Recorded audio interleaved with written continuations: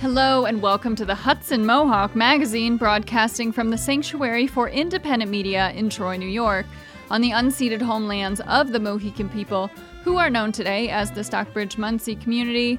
I'm Sina Bazila-Hickey. And I'm Mark Dunley.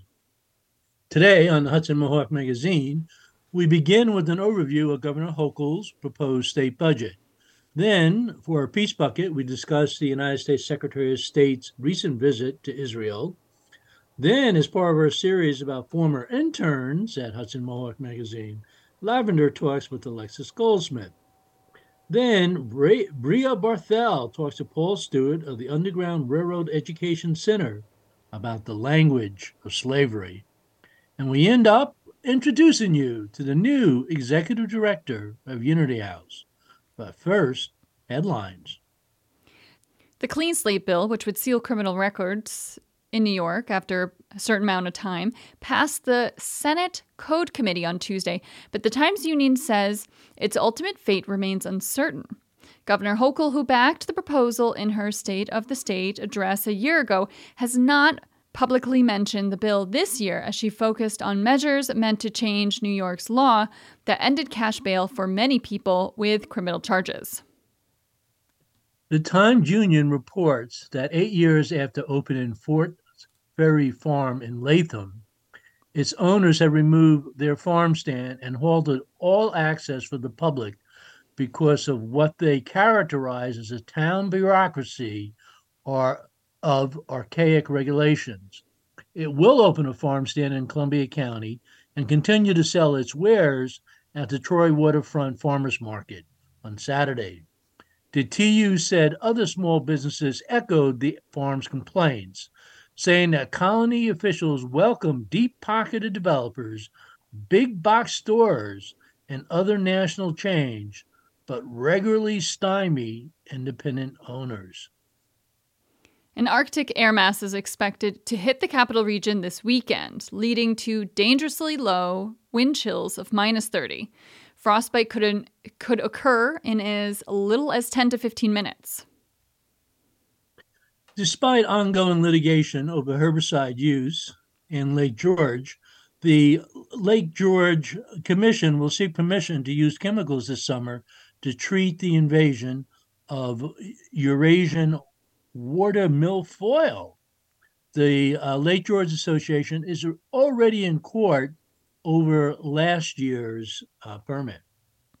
A federal judge in Albany has rejected a motion by the state's regulators to let them award retail marijuana shop licenses in at least 4 of 5 New York regions, including the Mid-Hudson Valley,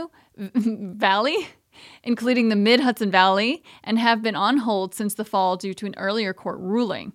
Some businesses have sued, claiming New York's rule requiring an existing presence in the state violates the federal Interstate Commerce Clause. The highest paid employees by the city of Schenectady are primarily police officers, many who earn more than $100,000. Richard Despians, a 10-year police veteran, who grossed $222,333 last year, remains the highest paid city employee. And that's it for the headlines. On Wednesday, Governor Hochul released her proposed 2023 to 2024 state budget. Mark, can you explain why this is important and what are the next steps? Well, those of us remember Watergate, remember that money is the key to politics, and the budget determines what are we going to do about housing, what are we going to do about healthcare, what are we going to do about the environment. So this is how we write the budget or allocate the money on a yearly basis. Now that the governor has proposed the budget, technically the idea is by April 1st, is supposed to adopt the budget for next year, which technically starts on April 1st. Legislature now holds hearings. The big thing is about middle of March, both houses pass their one budget resolutions, and from there they try to negotiate the final budget. So going into the content, what are the major highlights and the policy issues? Well, overall, it's a $227 billion budget, which is about 2.4% higher than last year. One of the big news is a 10% school aid hike, a 3% college tuition hike for SUNY and community colleges, and an increase in payroll taxes for downstate businesses to support mass transit. She does follow through on her pledge not to raise taxes, though she does do a little carbon fee. And she's also proposing to hike the cigarette tax from $4.35 per pack to $5.35. Now, let's remember the state budget, came about 3 weeks after the governor stated the state, and that's where you put out a lot of the good news. So a lot of things that we already knew about. For instance, she announced previously that she wants to deal with the affordable housing crisis by helping to fund 800,000 new homes. However, today the Housing Justice for All Coalition said that her housing proposals are for the benefit of real estate moguls, not working families. She did follow through with her emphasis on mental health and homelessness, and she's asking lawmakers for $890 million to build a little over 2,000 new beds for people with mental health issues. She knows that she is putting together the largest investment in the MTA infrastructure in state history, with a $52 billion capital program going through 2024. However, mass advocates would say, yes, largest ever is still not what's needed, and certainly more funding for mass transit is needed upstate. She's asking for $1 billion fund to help, New York City deal with the so-called migrant crisis. But she wants the federal government in New York City to also contribute 1/3 of the cost. So that's sort of up in the air. One thing I'll notice, even though the budget technically is about money, in recent decades, governors put a lot of other policy issues into the budget as well. One big issue, she wants to index the minimum wage to inflation, but more liberal Democrats feel that the minimum wage should be raised to a higher level before we start inflation and indexing it to inflation. Hochul did not do well in a recent election, attacked for crime being on the rise because of bail reform. So she wants to give more discretion to judges in setting bail, and she also wants a $40 million more for prosecutors. And she says a few things on climate, but we'll discuss that later. And I was told that a part of the budget that a lot of state lawmakers read is the local school aid. And it impacts because of the quality of the local schools, but also how much local property taxes they will have to pay. And you mentioned this 10% tax hike in school aid, and which seems like quite a bit. Yes, probably the largest, certainly in recent memory. But this is sort of an end of a multi-year process as a result of a longstanding lawsuit that New York State was really underfunding inner city and rural schools. So this is the last of that, uptick in funding. It's a $34.5 billion total, and that includes $125 million to expand full day pre-K programs, about an extra 17,500 new slots. Not a big issue up here, but big for the teachers. She is proposing raising the cap on the number of charter schools in New York City, and that is certainly going to be something that's going to be a big fight with the more liberal Democrats in the state legislature. So you mentioned the climate. So the state's Climate Advisory Council completed 3 years of work on drafting the scoping plan for state action. What is in the budget for climate? Well, most of her ideas we talked about a couple of weeks ago when she put out her State of the State address. To be honest, not a lot more details. People were expecting more details in some of the proposals. Like last year, she is supporting a ban on gas in new buildings, which everybody, climate activists supported, though she's sticking with the 2025 dates, which is a year slower than what the advocates wanted, a year slower than what New York City passed last year. One of the things people really were trying to get more details on was her carbon pricing program known as cap and invest, some people know it as cap and trade, basically requires polluters to buy permits for each ton of carbon they emit. Still don't know the details. She did say she wants to raise $3 billion a year from it, which really is quite a bit short of the $10 billion a year that the Climate Council says we need to help people. One thing she says that people did support was she wants $200 million each year to help people purchase like air heat pumps and stuff like that. However, the advocates are asking for $2 billion a year. So you're only, 200 million versus 2 billion. Now, probably the big surprise is that she is proposing that the New York Power Authority, which is a state agency basically, actually begins to start building renewable energy. Now, this was a big, big fight last year. It passed the Senate after some major amendments, but the Assembly Speaker refused to bring it up for a vote, even though it looked like a majority of the Assembly members not only were ready to vote for it, but were actually sponsors of the bill.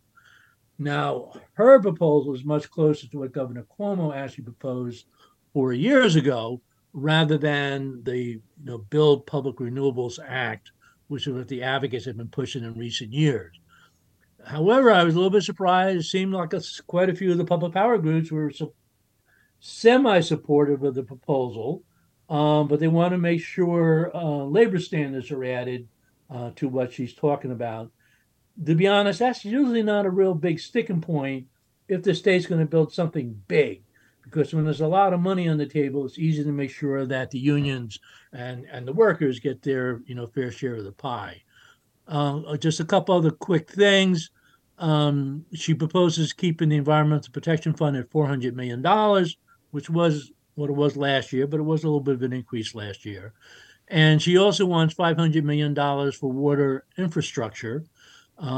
This is part of a multi-year rollout to try to deal with the water infrastructure crisis.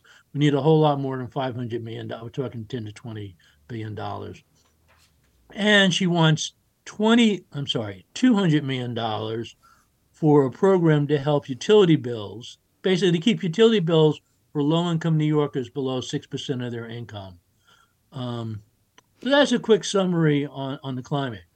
Yeah, and you mentioned labor just now and climate. And when I'd spoken with NAMI about the proposed budget, or the proposed plan for mental health, it was also labor that was left out. Is Hochul neglecting to fund labor as it should? Neglect's probably not the exact word I would use. Underfund is perhaps it. And, that's always a problem that basically the workers at the low end of the totem pole, and that includes, home health care aid and mental health workers, they're the ones who don't get paid adequately. And that they don't tend to have the union power to more like the construction workers unions with the unions who work at utilities. The ones who are making $35, $40, $45 an hour have more political power, and they're able to get their needs met in the budget. And then the ones who are making maybe a few dollars above the minimum wage, if that, they just don't have the clout. And certainly in home care and all aspects of the healthcare, this is hard work with grueling hours, and a lot of people, especially post-COVID, are not willing to do it for such a low pay. And so actually, at least the nursing homes and the hospitals, are beginning to say, listen, you got to give us more money because we have a big worker shortage. So you're saying that labor unions are a really important part of getting higher wages for different working groups. Yeah, I mean, politicians, pay attention to people, help get them elected, and that's a combination of giving campaign contributions. The big unions have enough money to give campaign contributions and to help with the get out the vote effort. And the unions have strong, political operations, and so they tend to have more clout. And that's what I'm going to say with public power. When you're building utility scale facilities, there's enough money that gets thrown on the table that you can make sure that labor gets a fairer share than when you're putting money on the table for mental health, programs to provide direct assistance to people. That's when there's less money and the workers at the bottom of the totem pole on that one. Well, great. And that was just an overview. So, for people who would like to dive deeper into this, get more information on the budget, where can they go? Well, tomorrow, every major media outlet will have an overview of the budget, but relatively simple website, budget.ny.gov. And that's for all us policy wonks. They'll have the budget briefing books. They got the actual budget bills. They got the Article 7 language. You can spend days just reading about all those budget details. Thanks so much, Mark Dunley. Thank you, Sina Vasiliki. All right, so for this week's Peace Bucket, Mark, you spoke about the recent visit of the U.S. Secretary of State who went to Israel, and you spoke with Stephen Zunes. For our Peace Bucket, we're joined by Stephen Zunes, who is Professor of Politics and International Studies at the University of San Francisco, with a particular focus, I understand, on the Middle East. And we asked Stephen to come on to talk about Secretary of State Blinken's recent trip to Egypt, but particularly Israel and the occupied territories, especially with a recent wave of violence taking place there. So, Stephen, what was your overall assessment of why this trip took place? Well, there is increasing controversy both among Americans and around the world of the U.S. continued unconditional support for the Israeli government, despite the ascendance of a far right wing and avowedly racist elements within that government, including in positions that oversee the Palestinian population, both within Israel and in the occupied territories. The Biden administration is indeed concerned about this shift to a further right-wing position, but has expressed concerns about having some of these extremists in power, and including the lessening civil liberties and of Israeli Jews and the attacks on an independent judiciary. But at the same time, it seems to follow the pattern we've seen for decades, where despite some finger wagging, the U.S. is unwilling to really do anything like conditioning the nearly $4 billion of taxpayer-funded military aid to the Israeli government, the refusal to stop blocking the United Nations from taking action regarding the Israeli-Palestinian conflict, and their opposition to recognition of Palestinian statehood by various governments or UN agencies. So, it really it's hard to see what really can come out of these meetings. It really does seem like the same old. Well, it looked like a while back that Netanyahu was possibly headed to prison on corruption charges, but apparently made a miracle recovery and is now head of what is many people calling the most right-wing government in Israeli history, which is probably saying quite a bit. And perhaps I'm confused, but were there not actually large demonstrations in Israel by, I guess, the Jewish population about the issue of democracy rights in that country? Yeah, they're very much so. I mean, there are huge demonstrations in Tel Aviv and elsewhere. I mean, though they didn't really address the Palestinian issue at all, despite the fact that nearly 20% of the Israeli population is Palestinian, and if you count areas of the occupied territories where Israel controls either directly or indirectly, they're actually the majority of the population. So there are some criticisms that it was, basically people defending the rights and rule of law for Jews, but not for Palestinians. But it did underscore that there is still a very large minority of Israelis who are concerned about the new government. You mentioned the corruption. I mean, that's a major reason that Netanyahu ran again for prime minister, because as prime minister, he can't go to jail, despite being indicted on multiple counts of of corruption. And so I think that the demonstrations we saw were more about basic principles of the rule of law. One thing they're pushing through is a bill that by a simple majority, the Israeli Knesset, which is in the part of this far right-wing coalition, can overturn decisions by the Israeli Supreme Court, including those that would send Netanyahu and his cronies to jail, including those that would occasionally block the seizure of Palestinian land, the destruction of Palestinian homes, and other violations of international humanitarian law. So Blinken did actually meet with Abba, who's the head of the Palestinian government in the occupied territories, and apparently he was hoping that Blinken and Biden might actually come with some ideas about how to actually restore Palestinian right over the occupied territories. But it seemed like Blinken came with some money for the United Nations refugee program or restoration, but really didn't seem to have any political solution that he was offering. Not at all. I mean, the U.S. position is that the only way of moving things forward is direct negotiations between the Palestine Authority and the Israeli government. But the Israeli government has categorically ruled out any kind of Palestinian state.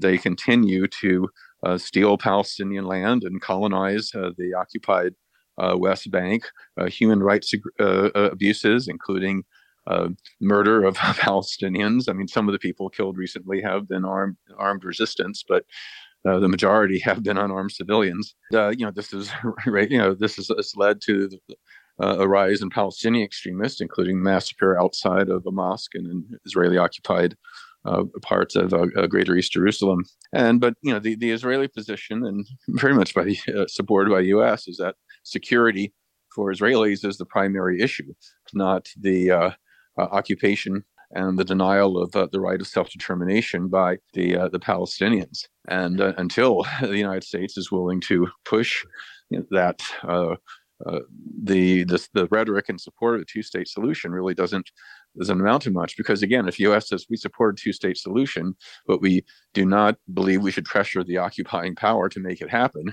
and we even oppose nonviolent resistance, such as boycotts, divestment, and sanctions, and opposition to the occupation, there's really no way we could see how a viable Palestinian state could possibly emerge. Because ultimately, Israeli security and Palestinian rights are not mutually exclusive; they're mutually dependent on the other. So I'm going to give you 3 minutes left. So I'll ask a broad question. What's going on in the Middle East? And in general, obviously, been a lot of protests against the religious leaders in Iran. Israel apparently sent some drone attacks. Blinken visited Egypt, which is not exactly a hotbed of democratic rights these days. Yeah. Is this just going to explode, or is there, a pathway to peace here? 2.5. Well, Egypt, for example, holds over 65,000 political prisoners, and they are the second largest recipient of U.S. taxpayer-funded aid and support. So in addition to supporting Israeli occupation, the U.S. is propping up the Egyptian dictatorship. It also arms these repressive theocratic family dictatorships in Saudi Arabia, UAE, Bahrain, and other countries. We're speaking out in support of human rights in Iran, but that's because the Iranian government's hostile to the United States. We're far more reluctant to criticize human rights abuses by our allies. But the people of Iran, the people of Egypt, the Palestinians, the people in the Arabian Peninsula are, just like anybody else in the world, want freedom. They want greater democracy. They don't want to be part of a dictatorial regime or under military occupation, whether it be a pro-U.S. government or an anti-U.S. government. And I think until the people of the region, have their rights, there is going to be continued protest and unrest. And until the United States stops arming and supporting those that are violating human rights, we're going to be part of the problem, not part of the solution. Any possibility that Congress is going to try to push the Biden administration any of this, or Israel is just the third rail of American politics, and whatever Biden does is fine? Well, there's increasing dissent against the Biden administration's blank check to Israel's right-wing government, but only a minority in Congress have raised concerns. Indeed, Hakeem Jeffries, the new Democratic leader, and Chuck Schumer, the longtime Senate Democratic leader, have been even stronger than Biden in terms of supporting the Israeli government. So, as we saw in Vietnam, Central America, Iraq, and elsewhere, the Democratic Party leadership is to the right of rank and file Democrats on an important foreign policy issue. But like those other examples, I think it's ultimately up to the American people, particularly those of us who do identify as Democrats, to push our party leaders to take positions more in line with human rights and international law. We're out of time. Stephen Zunes, professor of politics and international studies, University of San Francisco. Go to webpage. Yes, www.stephenzunes.org. That's STEPHENZUNES. This has been Mark Dunlea for the Hudson Mohawk magazine. So I mentioned to Steve, and he had mentioned Hakeem Jeffries, who's a minority leader, Democrats in the House. And I actually lived in his district when he first got elected in Bed-Stuy in Brooklyn. And there was a Democratic primary between him and this very progressive state assembly member, Charles Barron, former Black Panther. My goodness, the amount of nastiness over the Palestinian and Israeli issue in that race was astounding. What year was that? Hakeem Jeffries. What year? What year was that? About 6 years ago. I see. When he first got elected. But if you're just tuning in, so Peace Belt comes every Wednesday. You can check out MediaSanctuary.org, search button on the top, tap in Peace, and you find it. But if you're just tuning in, I'm Mark Dunlea. And I'm Sina Bazila Hickey. You're listening to the Hudson Mohawk Magazine on the Hudson Mohawk Radio Network on WOOCLP 105.3 FM Troy, WOOGLP 92.7 FM Troy, WOOSLP 98.9 FM Schenectady, and WOOALP 106.9 FM Albany, and streaming online at MediaSanctuary.org. This program comes from the Sanctuary for Independent Media in Troy, New York. If you like what you hear, you can support this program by telling a friend. Find today's stories and more at MediaSanctuary.org. Now to Sanctuary Spotlight. Lavender is beginning a series highlighting past interns. And in this segment, we hear from Alexis Goldsmith about her experience at the Sanctuary and her current endeavors. All right. Hello. I'm here with Alexis Goldsmith, previous intern at the Sanctuary for Independent Media, and she's here today to talk to me about her experience as an intern and what she's up to now. Thank you, Alexis, for joining me. Thanks for having me. So when and how did you first hear about the Sanctuary? I first heard about the Sanctuary at the Del Mar Farmers Market. I was talking to a vendor there, Primo Botanica, and they're based in Troy, the chocolate company. And I told them I was interested in podcasting, and they said, oh, well, you should look into the Sanctuary for Independent Media for their radio program. So I looked them up online, and then I applied to become an intern, and that's how I got involved. That's awesome. How long ago was that, and what were you doing in the area at the time? That was in 2018. And at the time, I was a livestock manager on a lamb farm about 45 minutes south of Albany. Gotcha. But you were looking to get into radio or podcasting, you said? Yes. And so then you found the Sanctuary. And how did you start out? And what was your role there and your involvement? So my involvement at the Sanctuary, or my role, I just started as a radio intern. So I was learning to do a lot of things, from producing interviews that were of good quality. So that included recording them, finding people to interview, doing the research on them, and doing the editing after recording them. And then I also was writing scripts. So every day on the show, the hosts have a script that they're reading.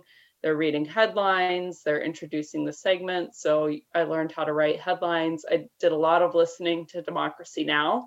I took some online journalism courses through edx.org where you can take accredited university courses for free. So they offer several journalism courses on social change and journalism for advocacy. I took a recording class at SUNY Albany, and that was all just to inform my internship at the Sanctuary and make me a better producer. And then I was also engineering the show sometimes. So I kind of did a lot of different things for the show. Yeah, and you kind of touched on a follow-up question I had, which was, what did you know coming into the internship and what did you learn on the fly? I didn't know a lot. I just knew that podcasts were popular and like everybody wants to do a podcast. But I learned a lot about the value of local journalism. And that's really what has stuck with me. Through my internship at the Sanctuary, I learned a lot about the communities in Troy, about the Capital Region, about the unmet needs by those communities, the stories that weren't being covered in other media outlets, and how we were able to kind of respond to that need and what the importance of that was. That's awesome. So when did you end up leaving your role and where did you go after that? I was with the Sanctuary for almost 3 years. I lived right across the street. I worked in the garden. I met so many people, was exposed to a lot of different people from all over the world, a lot of different music, a lot of different experiences. And I hope I was able to help through coverage, through news coverage, through storytelling. But I left to work for Beyond Plastics, where I am now. I am the organizing director there. So right now I'm working on ending plastic pollution. And we're focused not on the waste end of plastic, but on the production end. So right now the US is producing about, well, it's hard to tell because we don't have good data, but at least 40 million metric tons of plastic a year. And that could triple by 2060. And the production of plastic disproportionately impacts Black and Indigenous communities where the factories are built, and plastic is made from fossil fuels, so it's very polluting. So I do a lot of organizing, legislating on that, but I was very sad to leave my role at the Sanctuary, but I knew it was time to take the next step in my career.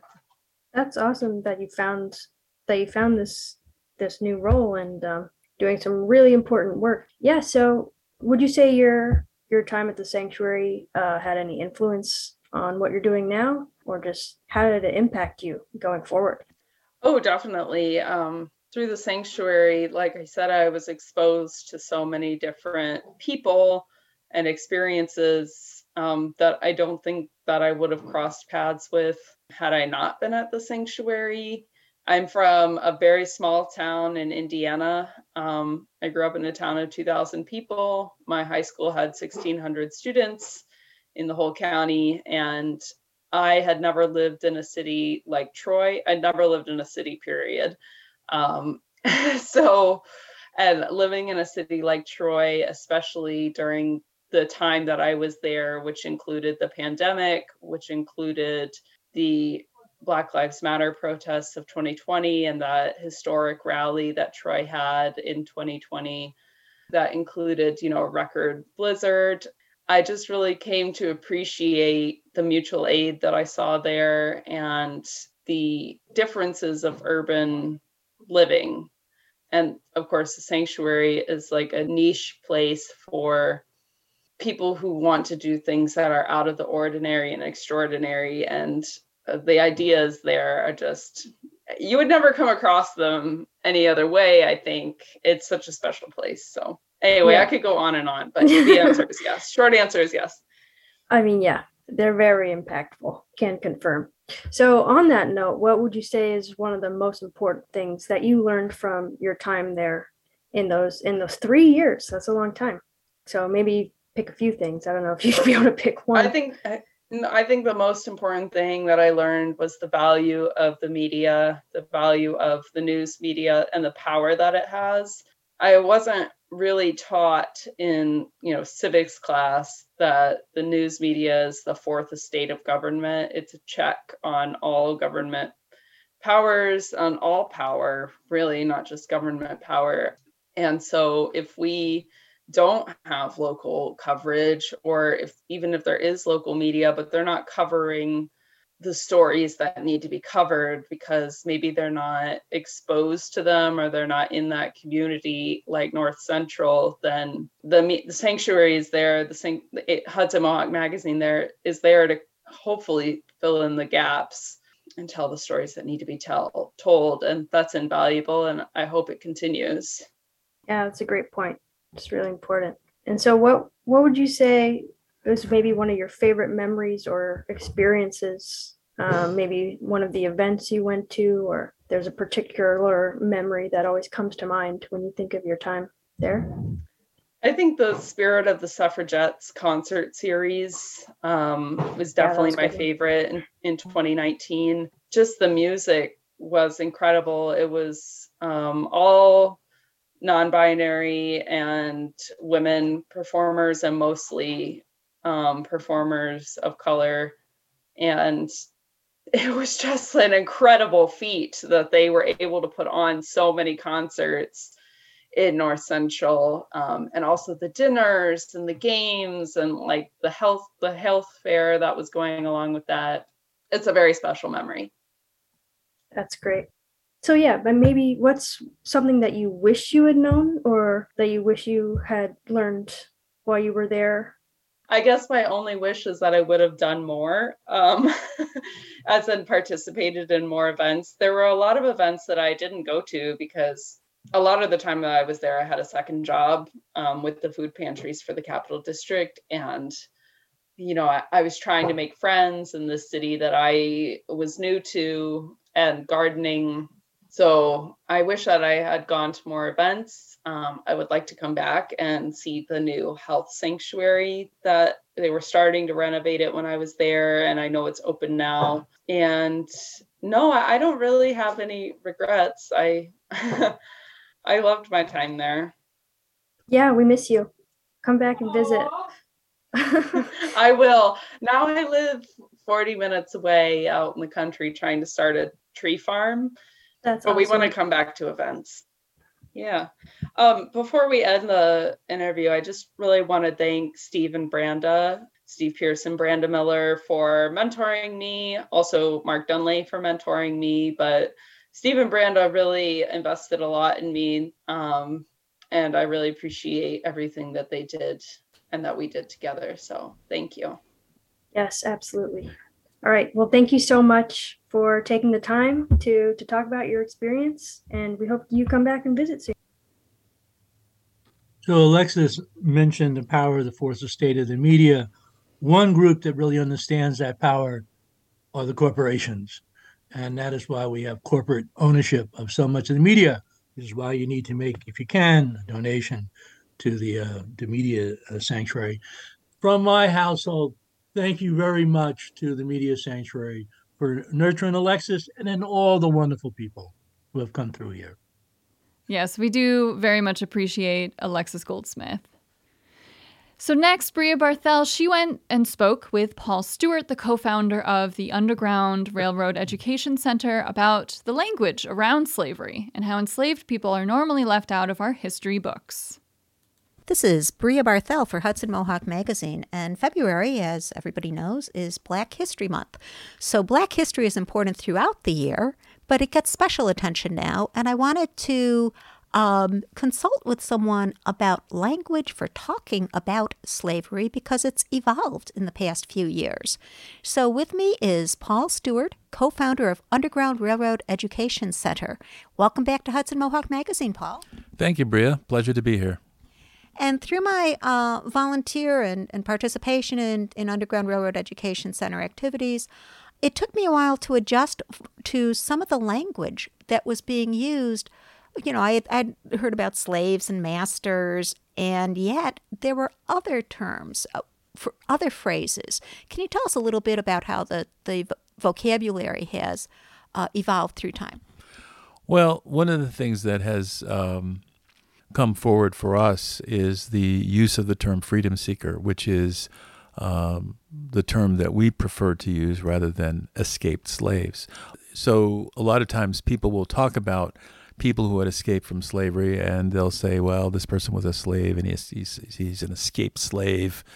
You know, like once you're an escaped slave, you're kind of like not an escaped slave. You're a freedom seeker. You're someone who has stepped away from that institution and is no longer enslaved. You're free.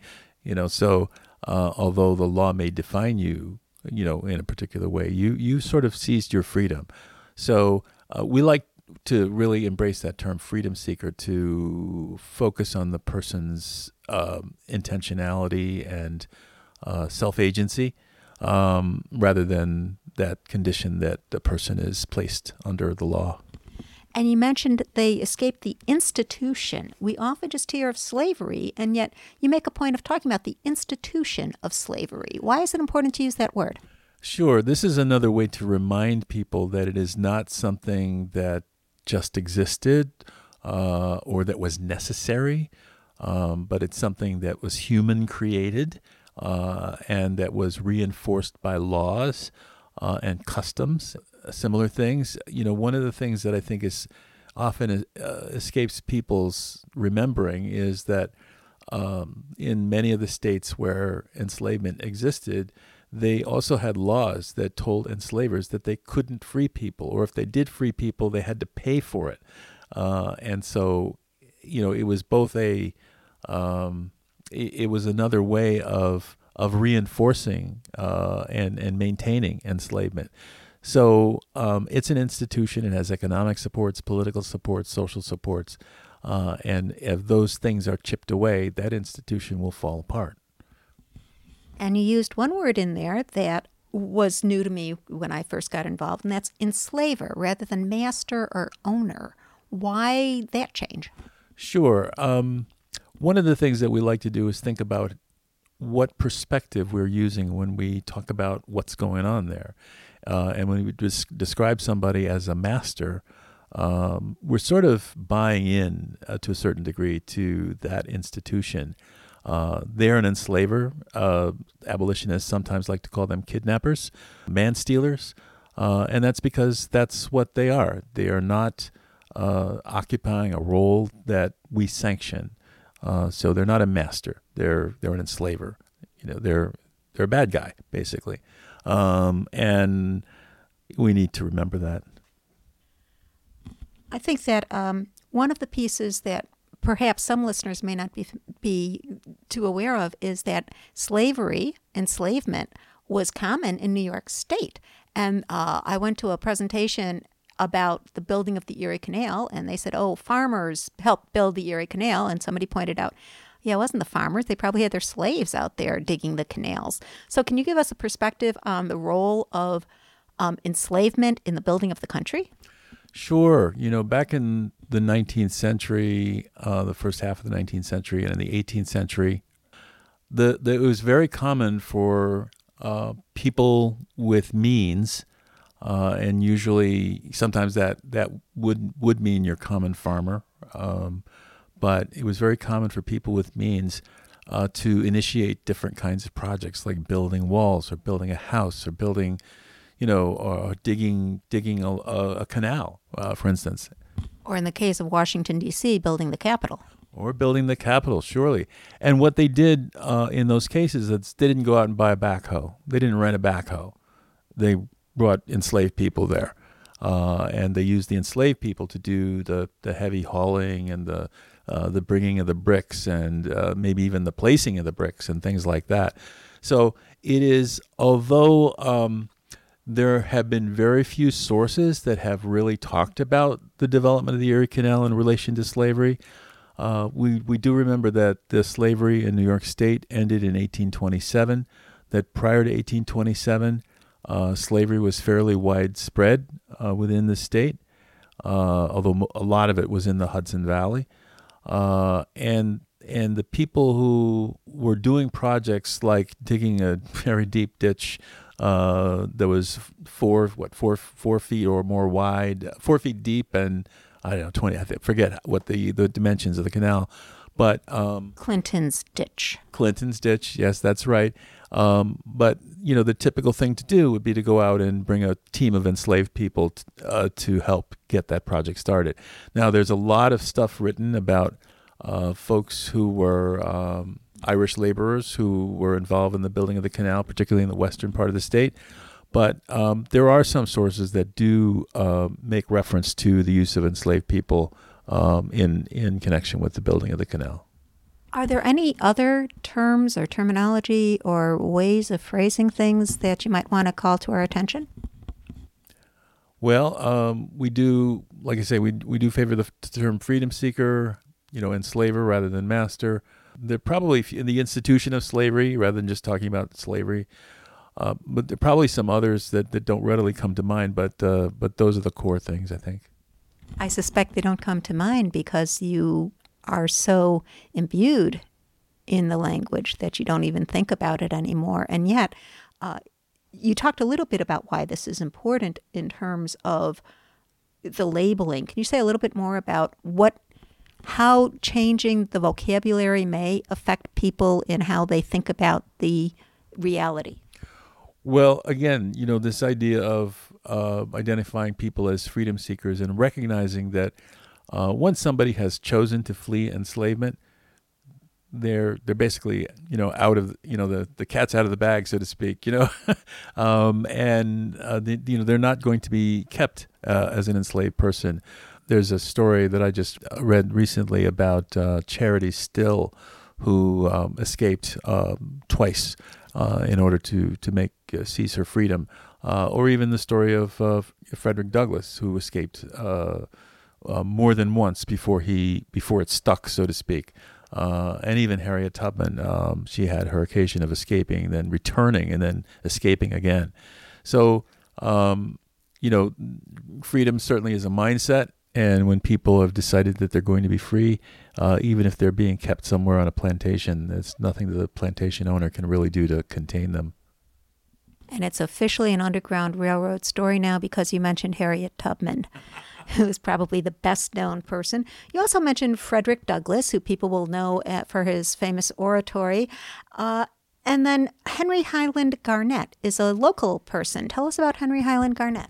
Yeah, so Henry Highland Garnet and his family escaped from enslavement in the 1820s. They made their way to New Jersey. They spent some time there. Henry Highland Garnet, as a young person coming up, went to the African Free School in New York City. Later on, he went to the Noyes Academy in New Hampshire, and then to the Wittsboro School, the Manual Labor School near Wittsboro, New York. He was called to the ministry. His first pulpit was in Troy, New York, at the Liberty Street Presbyterian Church. Later on, he pastored a church in New York City and then Washington, D.C. He was the first African-American minister to present a prayer before Congress and preach a sermon. Also, later on in his life, he became the president of Avery College, which was a college that was starting for African-American folks. So when people think about someone who has escaped from enslavement, some of these stories are truly amazing, and you don't go on thinking about that person as a person enslaved all the time. So we've talked about the language of enslavement. We've talked about a couple people who used language in the time to challenge the institution of slavery. If people want more information about Underground Railroad, especially here in Albany, where do they go? Come to our website, undergroundrailroadhistory.org. You can find out about the Stephen and Harriet Myers Historic Site, schedule a tour experience, and find out about other programs that we have going on. Thanks a lot. This is Bria Barthel for Hudson Mohawk Magazine, talking with Paul Stewart, co-founder of the Underground Railroad Education Center. Thanks a lot, Paul. Thank you, Bria. So I have some bad news. There's actually more slaves on the planet at this moment than at any time in human history. It's estimated that 50 million people are slaves at this point. 71% are either women or girls. They're basically trapped in brothels and factories and in mines and in farm fields. It perhaps is more subtle than it was during the American slavery or during the Roman Empire, but they're denied their basic rights of independence. But thank you very much, Bria and Paul Stewart, for raising this issue with us.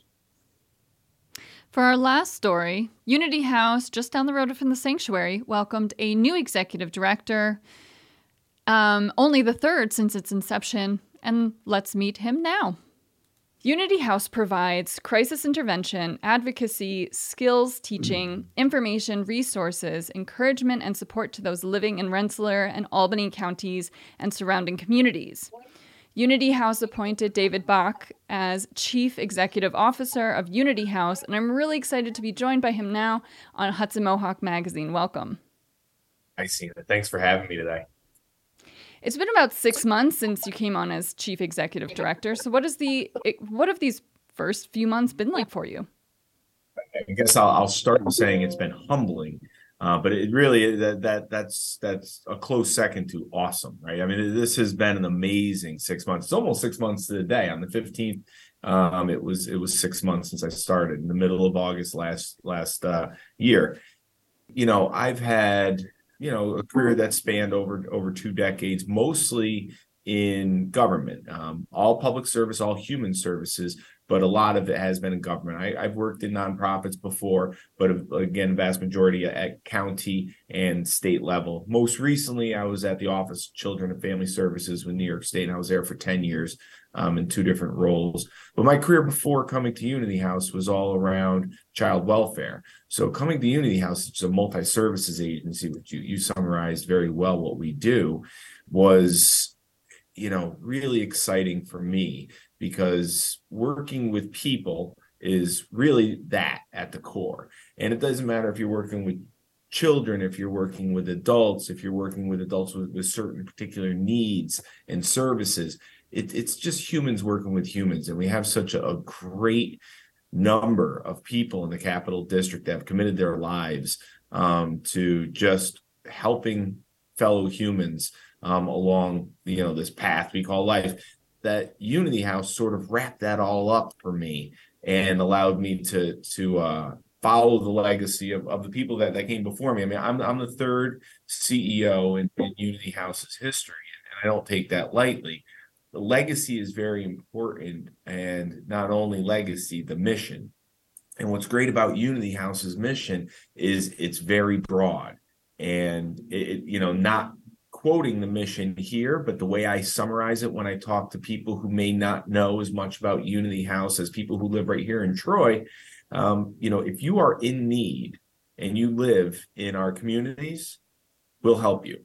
If we're not already helping you, we will. And we don't limit ourselves to what's funded by government. We, will find ways of helping people, even with, needs that aren't necessarily identified as, an overarching broad need where there's government grants or government contracts for them. And that's really particular to Unity House, and something that attracted me to come here when I did and leave state service.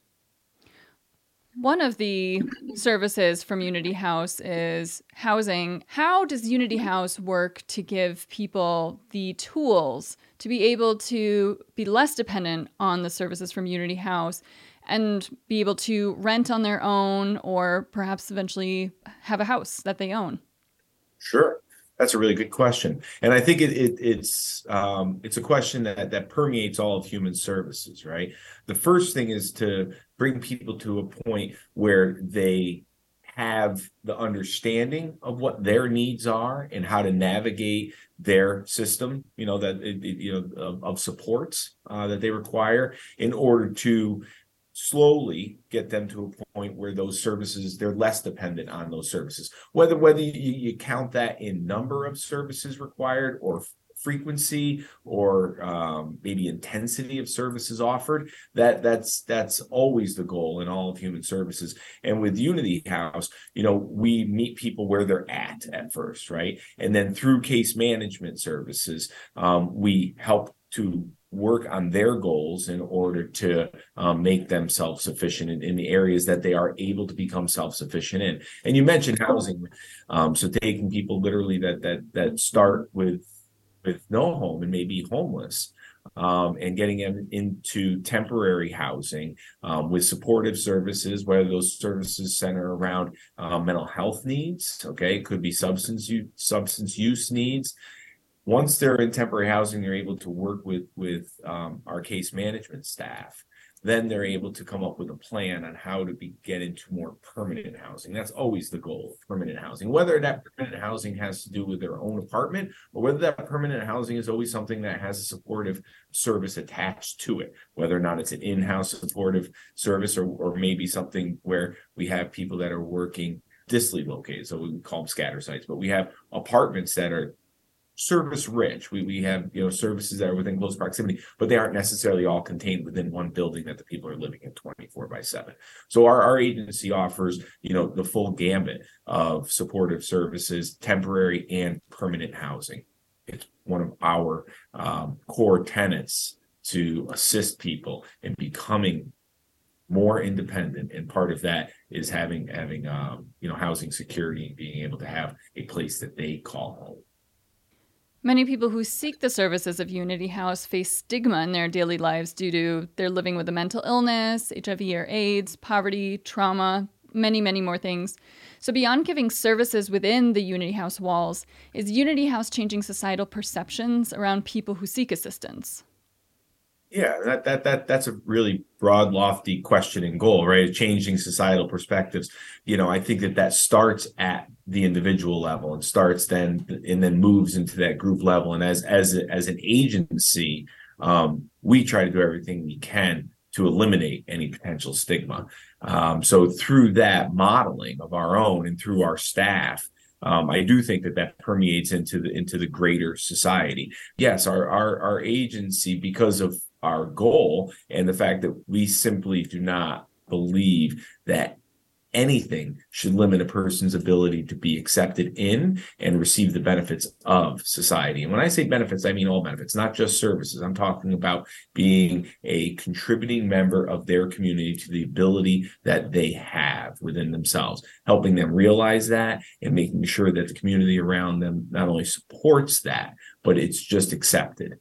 Oftentimes we talk about tolerance, we talk about acceptance, and it really is acceptance. We are so past a point where we talk about tolerating anything. We're all humans just trying to make it through life to the best of our ability. And some people need a little more help understanding and realizing that ability. And that's what we do. David Bach, it's been a pleasure to speak with you. And before we end, what do you think is the most important aspect of Unity House that you'd like listeners to understand about your organization? I would say that the most important aspect of Unity House is that we will stop at nothing to help somebody who's in need. And that's the most important piece. We provide very basic services to very complex programs. But to wrap it up, is we really will do anything we can to help somebody in our communities.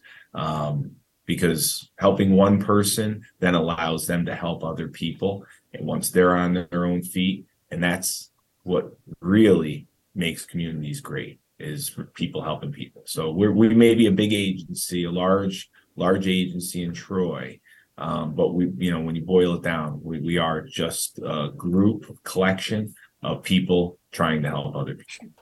Thank you so much. Sina, it's been great. Thank you so much. I really appreciate your time and the opportunity to talk to you today. So during my 30 years as executive director of the Hunger Action Network, I got to work with the first two executive directors of Unity House. So thank you, Sina, for introducing me to the new executive director. That's our show. We hope you enjoyed this episode of the Hudson Mohawk Magazine. I'm Mark Dunley. And I'm Sina Basila-Hickey. And our engineer was Sina Basila-Hickey. We want to thank all the volunteers who helped tonight, including Lavender Bria Barthel and myself. We appreciate you listening. Until next time.